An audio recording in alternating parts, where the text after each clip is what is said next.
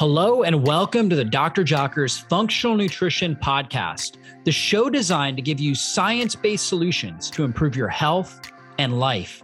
I'm Dr. David Jockers, doctor of natural medicine and creator of drjockers.com, and I'm the host of this podcast.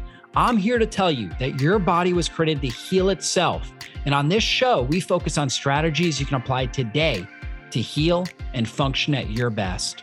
Thanks for spending time with me, and let's go into the show. This podcast is sponsored by my friends over at shopc60.com. If you haven't heard of Carbon 60, or otherwise called C60 before, it is a powerful Nobel Prize-winning antioxidant that helps to optimize mitochondrial function, fights inflammation, and neutralizes toxic free radicals. I'm a huge fan of using C60 in conjunction with a healthy lifestyle to support your immune system, help your body detox, and increase energy and mental clarity. If you are over the age of 40 and you'd like to kick fatigue and brain fog to the curb this year, visit shopc60.com and use the coupon code JOCKERS for 15% off your first order and start taking back control over your health today. The products I use their C60 in organic MCT coconut oil. They have it in various different flavors. They also have sugar-free gummies that are made with allulose and monk fruit. They also have Carbon 60 in organic avocado and extra virgin olive oil. When it's combined with these fats, it absorbs more effectively. And Carbon 60 is great as a natural energizing tool because it really helps your mitochondria optimize your energy production. Now, if you take it late at night, for some individuals, it may seem a little bit stimulating. So that's why we recommend taking it earlier in the day, and it will give you that great energy, that great mental clarity that you want all day long. It will help reduce the effects of oxidative stress and aging and really help you thrive. So again, guys, go to shopc60.com, use the coupon code JOCKERS to save 15% off your first order and start taking back control of your health today. Welcome back to the podcast. Got a really exciting topic for you. Many of you have asked about doing a masterclass on blood markers for leaky gut and various infections. And that's what we're doing today. I've got Hampton Young, my awesome functional health coach, and he's also got a mastery in functional blood chemistry. And we're going to go through this in detail. You can reach out to Hampton too if you want him to look at your labs, just at Hampton at drjockers.com. You can find his coaching page as well on our website, drjockers.com. And in this interview, we're going to talk about H. pylori infections, the problem with H. pylori, and we're going to talk about key blood markers that you might see associated with an H. pylori infection. We're going to talk about key lab markers for gut inflammation. We're going to talk about the importance of stomach acid in labs to analyze for that, and the key nutrients that are impacted by leaky gut and malabsorption. So this is going to be a great masterclass for you guys. You're going to really enjoy this content. Again, you can reach out to Hampton just at Hampton at drjockers.com. He works with people all around the world, looks at their labs, and customizes healing programs for them. So definitely check that out. You guys are going to love this podcast. Please share it too with anybody that you know and that you care about, and leave us a 5-star review. Just go to Apple iTunes, scroll to the bottom. That's where you can leave the review. And that helps us reach more people and impact more lives with this message. So thank you so much for doing that. And thank you for being a part of our community. And let's go into the show. Well, hey, Hampton, always great to connect with you and really excited about this topic. A lot of people have been asking about how they can look at just their routine blood work, a comprehensive metabolic panel, right? A complete blood count. And if that actually gives them any information when it comes to what's happening with their gut health. And most doctors, you go in, you get just a regular complete blood count, and you get, the CMP, the comprehensive metabolic panel, maybe some liver enzymes. They look at it and they say, oh, you have a major problem, or you don't. And they don't really give any sort of information in between. And they definitely don't tell you about what's happening in your gut based on those labs. And so that's what we want to do, is really help people understand that. And I know you've got some mastery training in this, so I'm excited to go further with this. Yeah, absolutely. Well, first, thanks for having me, Dr. Jockers. It's always a pleasure to be with you on these podcasts and summits. And yeah, I totally agree. I love blood chemistry. I'm grateful for going through Dr. Weatherby's ODX blood chemistry mastery training. It's a passion of mine. I love it. And to your point, yeah, a lot of folks at least routinely get blood work. If they haven't done functional testing, they've probably done some form of blood work, a standard CBC, like you mentioned, blood chem panel. And there really is a lot of good information that we can garner from even just a standard panel, particularly around gut and digestive health and stomach acid and the liver and the pancreas and all these digestive organs. And so I've just been fascinated by learning about how much depth there really is there. And I think it's really helpful. Like I said, a lot of people have already had these tests or they get them routinely. And it can provide a really good window into what's going on digestive along with your symptoms. But then it can also kind of set the stage to decide if you do need to take another step and get some more functional diagnostic testing, like a stool map, organic acids, which are great tests in of themselves. But this can be kind of a good entry level place to start. So I've got a few patterns I wanted to kind of go through. I'm thinking just to kind of walk through like from the top down, kind of starting with stomach acid, protein digestion, moving our way to the liver, pancreas, and small intestine, kind of talk about some of those patterns, if that sounds good for you. Yeah, that's perfect. And, you know, I've talked a lot about stomach acid on my podcast, Summit, blog, with stomach acid just so critical because that's where you actually sterilize the food that's coming in. That's where you start to break down protein for protein digestion because protein has to be broken down into amino acids. That's where you absorb key minerals like zinc. It's very critical for iron absorption, for chelating and ionizing certain minerals like calcium, magnesium, vitamin B12, really critical that we get enough stomach acid to activate intrinsic factor, which is a protein that helps us with B12 absorption. So yeah, stomach acid is so key. And there's so many people out there that have low stomach acid. And again, these routine labs can actually see some markers associated with that. So let's go right into it. So when you look at your blood chemistry panel, you're going to see the section with total protein. You're going to see the component of that total protein. There's two that the liver makes called albumin and globulin. Albumin is going to be a protein that's really helpful with fluid regulation, fluid balance, mineral transport, antioxidant transports throughout to the cells throughout the body. And then the globulin is a protein that's primarily associated with inflammatory reactions. If you think of immunoglobulins, these are proteins that are the surveillance system that work in tandem with the microbes in the microbiome in the gut. And so the component of those is made in the liver, the protein component. So globulin is associated a lot with the immune system and inflammatory response. So this basic pattern here I'm starting with is for a low stomach acid pattern, a low HCl pattern. And so we look first at the total protein. Total protein, it's pretty self-explanatory. It's a base level of how much total protein is moving through your blood at the given time of the test. And so when this is low, of course, we're working with functional ranges. So this is like looking at a tighter lab range for optimal health. And so when this range is low, generally between a 6.9 and 7.4 is what you're looking at. When it's below like a 6.9, 6.8, somewhere around there, we start thinking, okay, protein is low in the blood. So the number one thing that Dr. Jockers just mentioned for the first step in protein digestion is stomach acid. Start denaturing those proteins in the stomach after we eat them. So that's clue number one. We're thinking, okay, we're lower in protein. First step we look at, okay, stomach acid. And so then we're going to go down and we're going to look at a breakdown of the globulin, and that's the protein I mentioned with the inflammatory response, the immune protein building block, essentially for those aminoproteins such as IgA, IgG, IgE, these proteins that you've probably heard some about.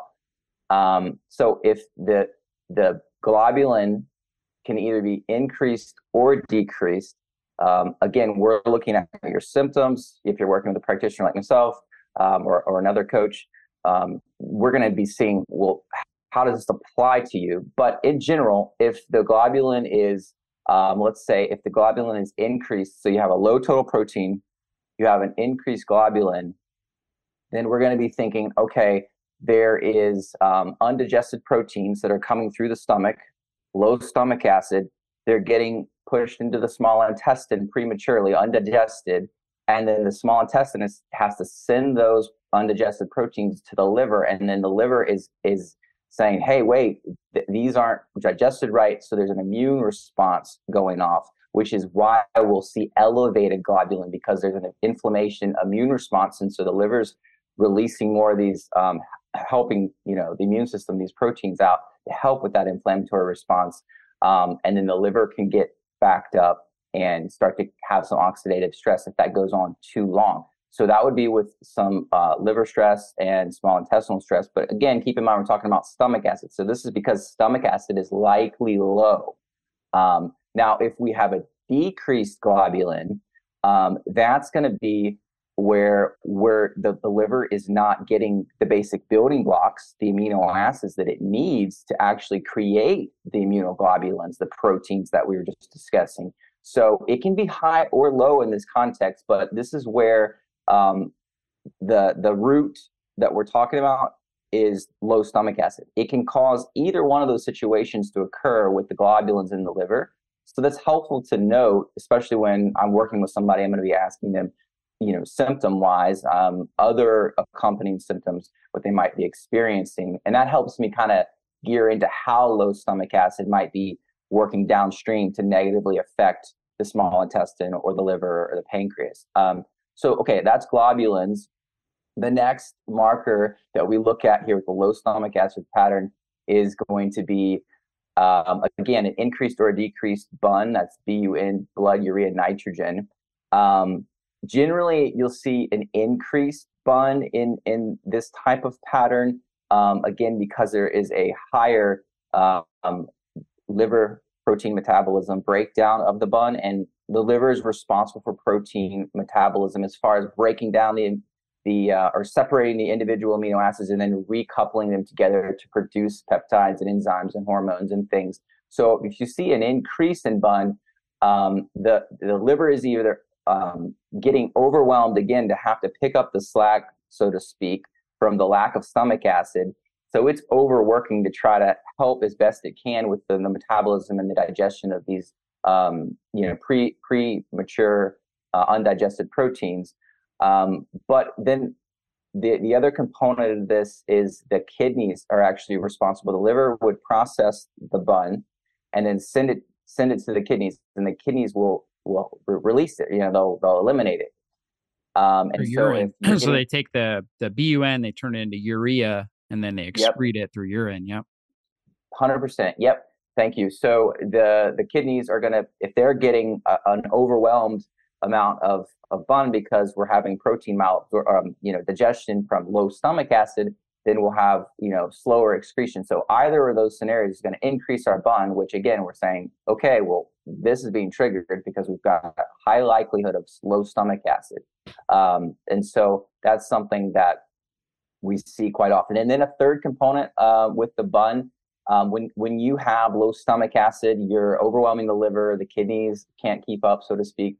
In this scenario, the microbes themselves actually can help out, and then they'll with breaking down the BUN and the proteins that produce the urea, and so then that can actually create an overabundance of BUN as well. So you can see it elevated in this context as well, because the microbes, the wrong types of microbes, a lot of times they're still going to try to help, but they're going to start to then damage, if they get overworked, damage the small intestinal lining. And we'll talk about that here in a few minutes. So a high BUN could be an indication of dysbiosis, gut dysbiosis. Yeah, totally. Yep. And that's a great point. And as I go through some of the other patterns, these markers are all, we're going to be discussing these markers in just different contexts, but absolutely they're all interconnected. And that's what's so cool. What's that normal range too for BUN? What should people, and also you guys, as you're listening to this, pull out your lab work so you can look at some of these markers. Pull it out if you've had any sort of recent I mean, it could be years ago, right? Just pull it out so you guys have some sort of reference and you're looking at this and you're looking at these ranges, you can start to see certain patterns. Yeah, totally. The bun, blood urea nitrogen, the upper level would be 16 to 18 milligrams per deciliter if you have your test and you're looking at it. Generally north of 18 in conjunction with like a lower total protein. Maybe you have increased or decreased globulin. If your bun's elevated, this is kind of starting to form the elevated or the low stomach acid pattern that we're looking at with an elevated bun. So that would be what we're looking at with bun. If you're on the lower end of bun, as I mentioned, this can also be an issue if you're just having low stomach acid and you're not absorbing proteins, you're not breaking them down, you're not absorbing them, then that's going to be low on the low side, lower than 10, 9 to 10. If you're really low, that's another indicator that there's something going on, and most likely stomach acid is highly involved in that process. I did want to circle back. I'm not sure if I mentioned the range for the globulins. The high range would be 2.8 grams per deciliter. Low end would be, less than 2.4. So those would be the high and the low end for the globulin. I just wanted to interrupt this podcast to tell you about one of my favorite supplements. It's Paleo Valley's grass-fed organ complex.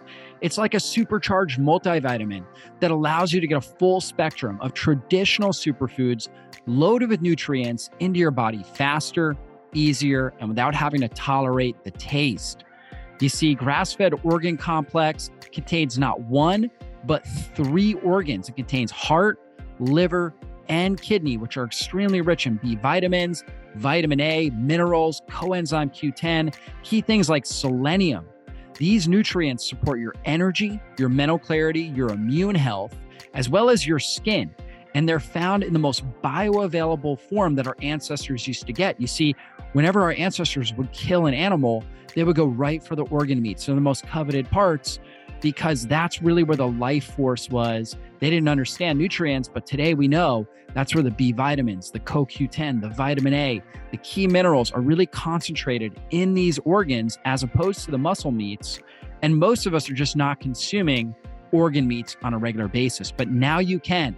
You can get grass-fed organ complex, get these vital nutrients. They're freeze-dried to really preserve as much of the nutrients as possible.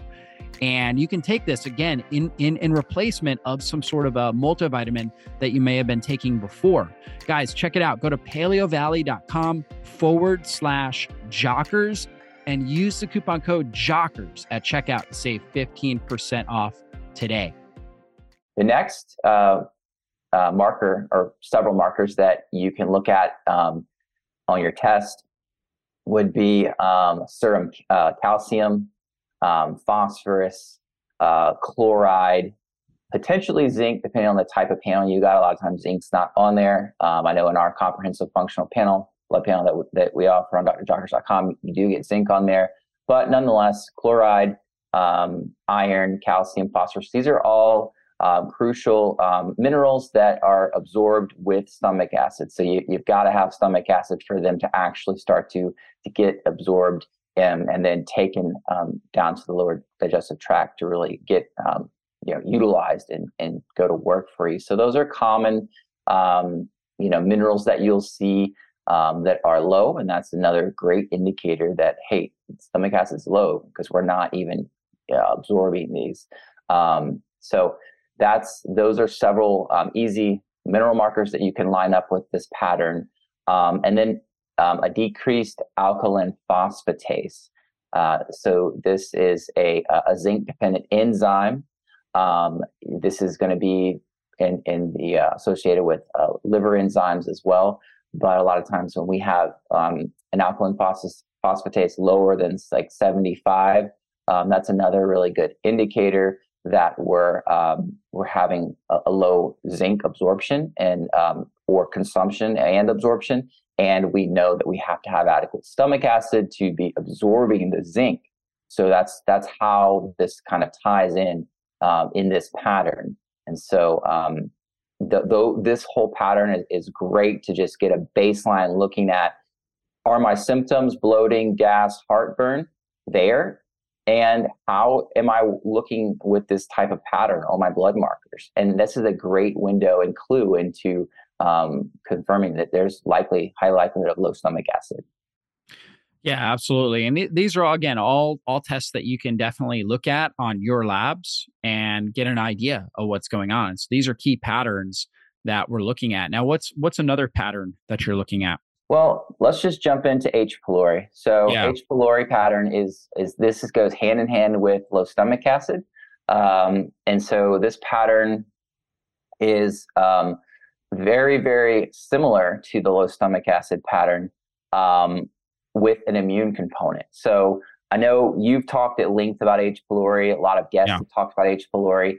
But just to kind of give a quick overview of H. pylori, it is a gram-negative bacteria. It's rod-shaped. It has a propensity for mainly to get the stomach infected.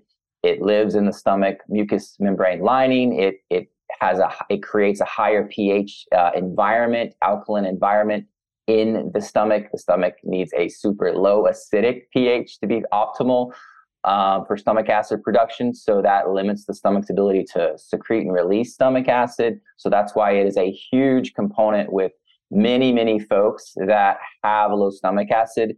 Dr. Jockers has mentioned that lots of the causal factors that create low stomach acid, but as from a microbial infection standpoint, H. pylori would be number one as far as a microbial component of contributing to low stomach acid, which we see quite often, because honestly, about 50% of H. pylori infection is asymptomatic, so you don't necessarily notice it with the sharp pains, or maybe not even, extreme bloating or heartburn. But when you're looking at your lab, you can see mineral markers, low nutrient levels.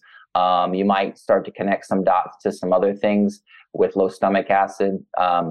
There's a lot of other things you can see with this, but that's, in a nutshell, that's H. pylori. And so the pattern that we look at, very, very similar. I overlap these. So I look at, like we mentioned, the total protein is it decreased. Sometimes the total protein can stay the same. So we're looking at that 6.9 or a little bit lower if it's decreased. Increased globulins, again, because we're talking about liver inflammation, small intestine, inflammation to that lining, because undigested proteins are going down there. That creates oxidative stress to that really delicate cell lining wall. So increased globulins, increased or decreased BUN, as we mentioned. Same with the minerals, but there's an immune component that we'll often see, since this is a bacterial infection. So we'll see an increased white blood cell count. So you'll look at your total WBC on your blood chem panel. If that's over 7.5 or north of that, you start to say, okay, there's a little bit of some upregulation of immune cells, white blood cells. We'll often see an increase in neutrophils.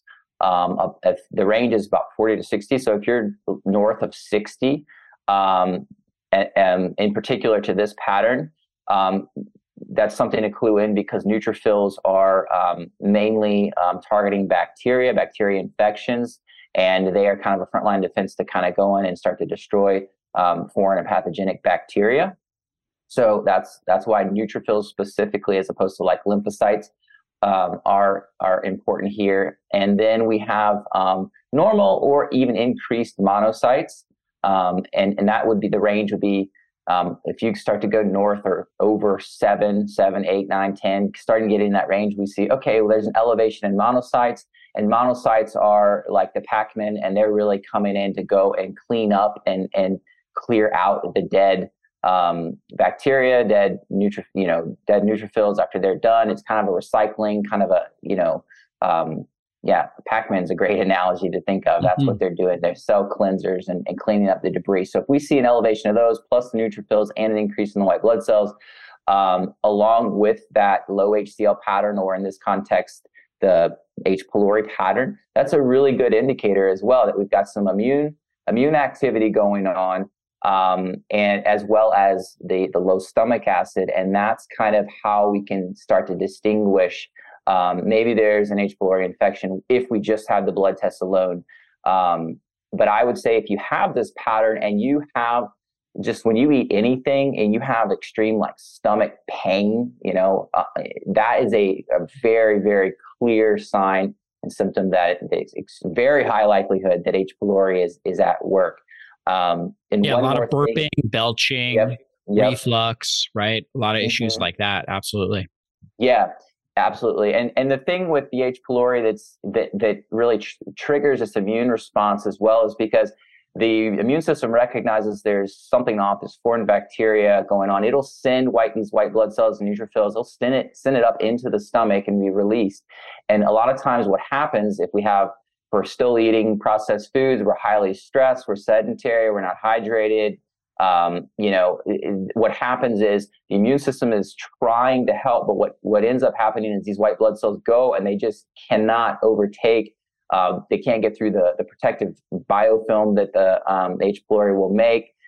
They end up dying and then releasing their contents, and the H. pylori will actually feed on the cellular components of the dead white blood cells, and then as well as a lot of the body will upregulate like zinc and chloride and iodine, some of these nutritive minerals that are needed for the stomach to produce increased stomach acid. But what will happen is the H. pylori will also end up feeding on those, and it'll just get strengthened because it, again, as we always talk about, it's a holistic perspective. We want to address all the root causal factors while we're addressing stomach acid as a major linchpin. But that's so crucial when you have an H. pylori infection. When you see this pattern, you have the symptoms you're talking about. I just wanted to kind of re-emphasize that because it's a whole total body and lifestyle picture here. So yeah. Yeah, it creates a vicious cycle of inflammation in the system, nutrient malabsorption, right? And just causes a big problem. H. pylori and it's a tough one to eliminate as well. We have specific protocols that we use, but it's a tough one. And about 50% of our society has H. pylori, believe it or not, right? And so a lot of people are dealing with it, and a lot of spouses are, in a sense, giving it, back and forth to each other. So it's definitely a big one. We'll see that a lot on labs, and that's a good one to really look at. So I'm glad that you went through that. And now that immune shift, so I want to kind of transition. There's an immune shift that happens when we have parasitic infections as well. What are the key, there's a particular one or two key biomarkers there that we're looking at with parasites on blood. So what are we seeing there? Yeah, great transition. So right here, when we're talking about the immune component, parasites have a huge the body responds quite specifically to parasites. And on the blood test, the markers that you would want to look at, really the one marker that's most associated with the parasite would be the eosinophils. This is a type of white blood cell, eosinophil. And they're basically they consume proteins, specific immunocomplex proteins and parasitic protein structures. And that's really their task to break down and go after these parasites, environmental allergies and toxicants and things. All of these, the parasites have their own types of bacteria that are involved with them. So that's when we see elevated eosinophils. This is something that's a strong likelihood of parasite activity. When you have elevated lymphocytes, monocytes, some of these other, or neutrophils, not lymphocytes, white blood cells. And so the eosinophils, if they're over 3, we start to think, okay, there's probably high likelihood of some parasitic activity going on. But also we couple that with increased basophils. They're another type of white blood cell, and they're associated most specifically with kind of acute infections. I mean, I guess it could be chronic as well, because most people have parasites for long standing without knowing it a lot of times. But either way, they're really heavily involved with infections, allergies, in the inflammation response that is called into effect from having parasites, and the metabolic waste and damage that they're creating in the gut lining and disrupting all of the digestive processes and the immune system, the nervous system. So basophils, those are generally over 1. So really low margin there. If they're over 1, we would couple that with the elevated eosinophils and think, okay, high likelihood, maybe some parasitic activity. And then I mentioned the monocytes again. They are just your general cleanup crew, almost non-specific bacteria, viral, parasites. Every type of immune reaction, these monocytes are generally involved to some degree. So if we again have those elevated over 7, those 3 combined, high likelihood there could be some parasitic activity. And of course, we always want to know, are you grinding your teeth at night? Are you having extreme brain fog, fatigue, itchy earlobes, itchy anus? Like, are you having mood swings? I mean, there's so many symptoms that it can be associated with parasites, but those are some of the big ones: sleep disturbance, chronic sinus infections, and like almost like a cough at night that you just can't quite clear. These are some of the telltale signs, especially if you pair this with looking at your lab work here, that you can, get a clue into potential parasite activity. Yeah, that's really good. Now, there's also a pattern for intestinal permeability. So let's talk about that, which is basically leaky gut. It's a key topic that we talk about. So that's kind of the medical term, is intestinal permeability. In layman's terms, we say leaky gut. Yeah, absolutely. It's a good term, leaky gut. We're absorbing things we shouldn't be absorbing, everything from even healthy foods that aren't properly broken down, chemicals on toxic foods, chemicals and metabolites produced from the wrong types of bacteria. They're all making their way through, leaking right into the bloodstream. So, good title. So as far as patterns for intestinal permeability on the blood test, the patterns will start with alkaline phosphatase, which we talked about, which is also involved in a low stomach acid pattern. But in this context, when we have an elevated alkaline phosphatase over 100, that's when we start to look at some gut permeability. Reason being is alkaline phosphatase is a broad swath of a lot of gut enzymes. I mean, it's involved in the gut process and enzymatic actions with the cell wall lining and opening and closing of those tight junctions. And so when we have an elevation of those, we can see there's a higher level of activity of those, which can give us a clue into, okay, maybe the gut is opening up a little too much, so to speak. And then we start to say, look at key factors as to why. So alkaline phosphatase is the first one. BUN, again, is involved, blood urea nitrogen, as I mentioned. So when we get malabsorbed proteins from the liver, the kidney, in the small intestine, we start to get this accumulation of bacteria that are trying to kick in and help this process.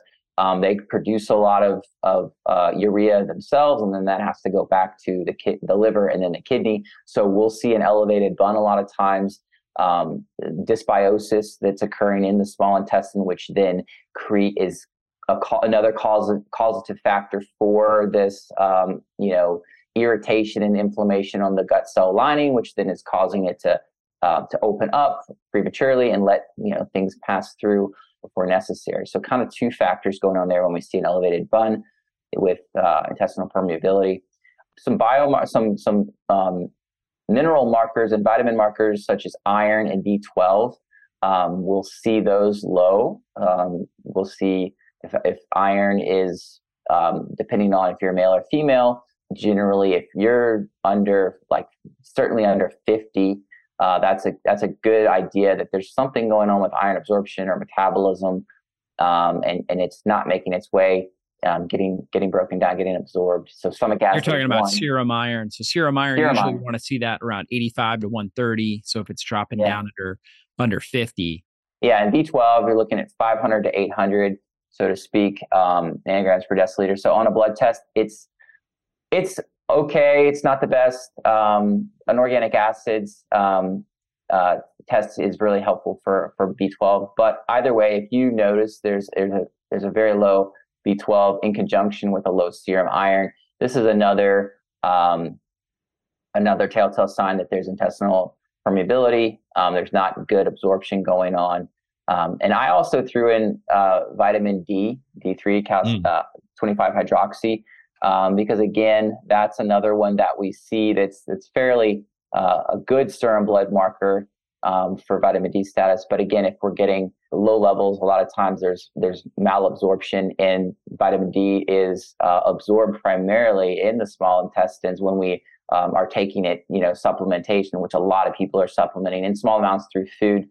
So I added that in there. So if people know they're supplementing and their number is just not, their levels are not moving, and they think they're doing everything right, then we start to look at intestinal permeability, and leaky gut can be a huge factor with lack of absorption and utilization to send it to the liver to get converted and activated in the kidneys. So that's another one I added in there that can be helpful. The next marker I would look at would be, I will say the marker for vitamin D, the range, if I like anywhere from 40 to 60, depending on, just for your, like, a good basis. So if you're starting to go lower than 40s and you've been there for some time and you're supplementing, that's what we're talking about here, is considering, okay, there's something absorption factor going on here. Next in the pattern here for intestinal permeability would be an elevated serum uric acid level, anything above like a 5.9. And so uric acid is an inflammatory byproduct metabolite acid. And so this is something that we produce naturally from the breakdown of purines, but too much can be acidic and damaging to the intestinal lining. So again, we're talking about oxidative stress. We're talking about irritation in that lining. So if that's elevated, that's another marker that you can consider here for intestinal permeability. The last one here, this is generally not ran on most tests, but if you had it, we'll throw it in there. An elevated serum gastrin, which is produced in the small intestine. It's mainly produced in the stomach, but it's also produced in the duodenum of the small intestine as well. And it's helpful here if it's elevated, because that's showing us a sign that there's need for increased protein digestion, because likely there's low stomach acid. And so again, these are always usually generally paired. It's not like you just have gut permeability, but you have perfect stomach acid. It's almost never that way. So it's a connected circle here. So if we have the low stomach acid, we're getting the undigested proteins making their way into the small intestine, and the small intestine has to pick up the slack. And it's doing its best to do that. And one of the things it can do is upregulate gastrin release, which it doesn't primarily do. But the point is, it's trying to break down those proteins. And because if it can't, that's where we're getting this hit to the wall there, oxidative stress and inflammation, as I keep mentioning. And that breaks down the cell wall lining and causes these tears, these perforations, these openings in the gut cell wall lining, which is why serum gastrin can be, and when it's elevated above like 90, this can be a marker to look at. I know it's not one that are on most tests, but if you have it on there, it can be helpful to add into this pattern. Yeah, just an additional marker. Well, Hampton, this has really been great. I know we could keep going through all these different patterns and biomarkers, and there's just a lot to look at. But really the goal with this interview was helping you understand that your routine labs, right? A lot of these things you have gotten blood tests for, BUN, blood urea, nitrogen. We talked about all your white bloods. We talked about eosinophils, neutrophils, white blood cell count. We're talking about total proteins. Just about every single person listening to this has had this test before. If you go back in your archives, you look at your blood work, you're going to be able to pull up these markers, and then you can compare them to what Hampton was talking about to kind of see if there was any of these types of patterns going on. And this is what's really cool about functional blood chemistry, is really helping you understand what's happening off of these tests. And these are tests that, again, insurance covers. Every doctor runs these every day on, pretty much all their patients, and you can start to see these patterns. Unfortunately, most doctors are just not trained on how to analyze these properly. And so if you want to get further testing or further analysis, reach out to Hampton at drjockers.com. You can find his coaching page on our website, drjockers.com as well. He works with people all over the world, looking at labs and really customizing specific healing protocols for people to overcome all these different issues that we talked about and so much more. And so, you want to get to the root cause of the issues that you have. Understanding these labs really helps, and pairing them with symptoms, really helps you get to that root cause. So again, reach out to Hampton at drjockers.com. And that way you can set up a consultation with him to review these. Hampton, any last words, inspiration here for our audience? Yeah.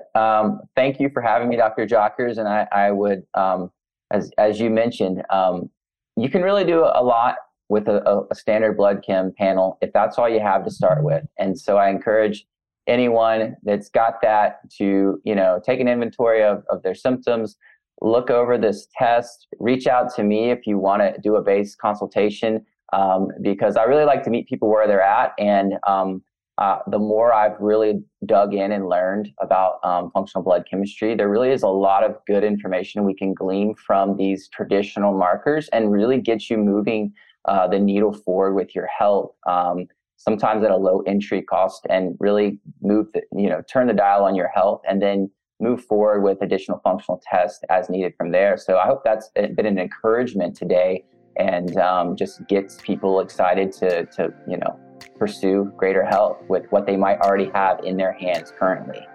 Awesome. Absolutely. Great interview. And we'll see everybody on a future presentation. Be blessed. Well, that's all for this show. And I want to thank you again for spending your valuable time with me today. And if there was something you heard in this interview that you have questions on, or you want to dive into deeper, then drjockers.com is the best place to go. If you enjoyed this episode, please consider taking just a quick moment and giving us a great review. Your reviews help us influence more people and transform more lives. And if you took something valuable away from this episode, then please share it with someone in your life you know it can help. We'll see you soon on a future podcast. Be blessed, everybody.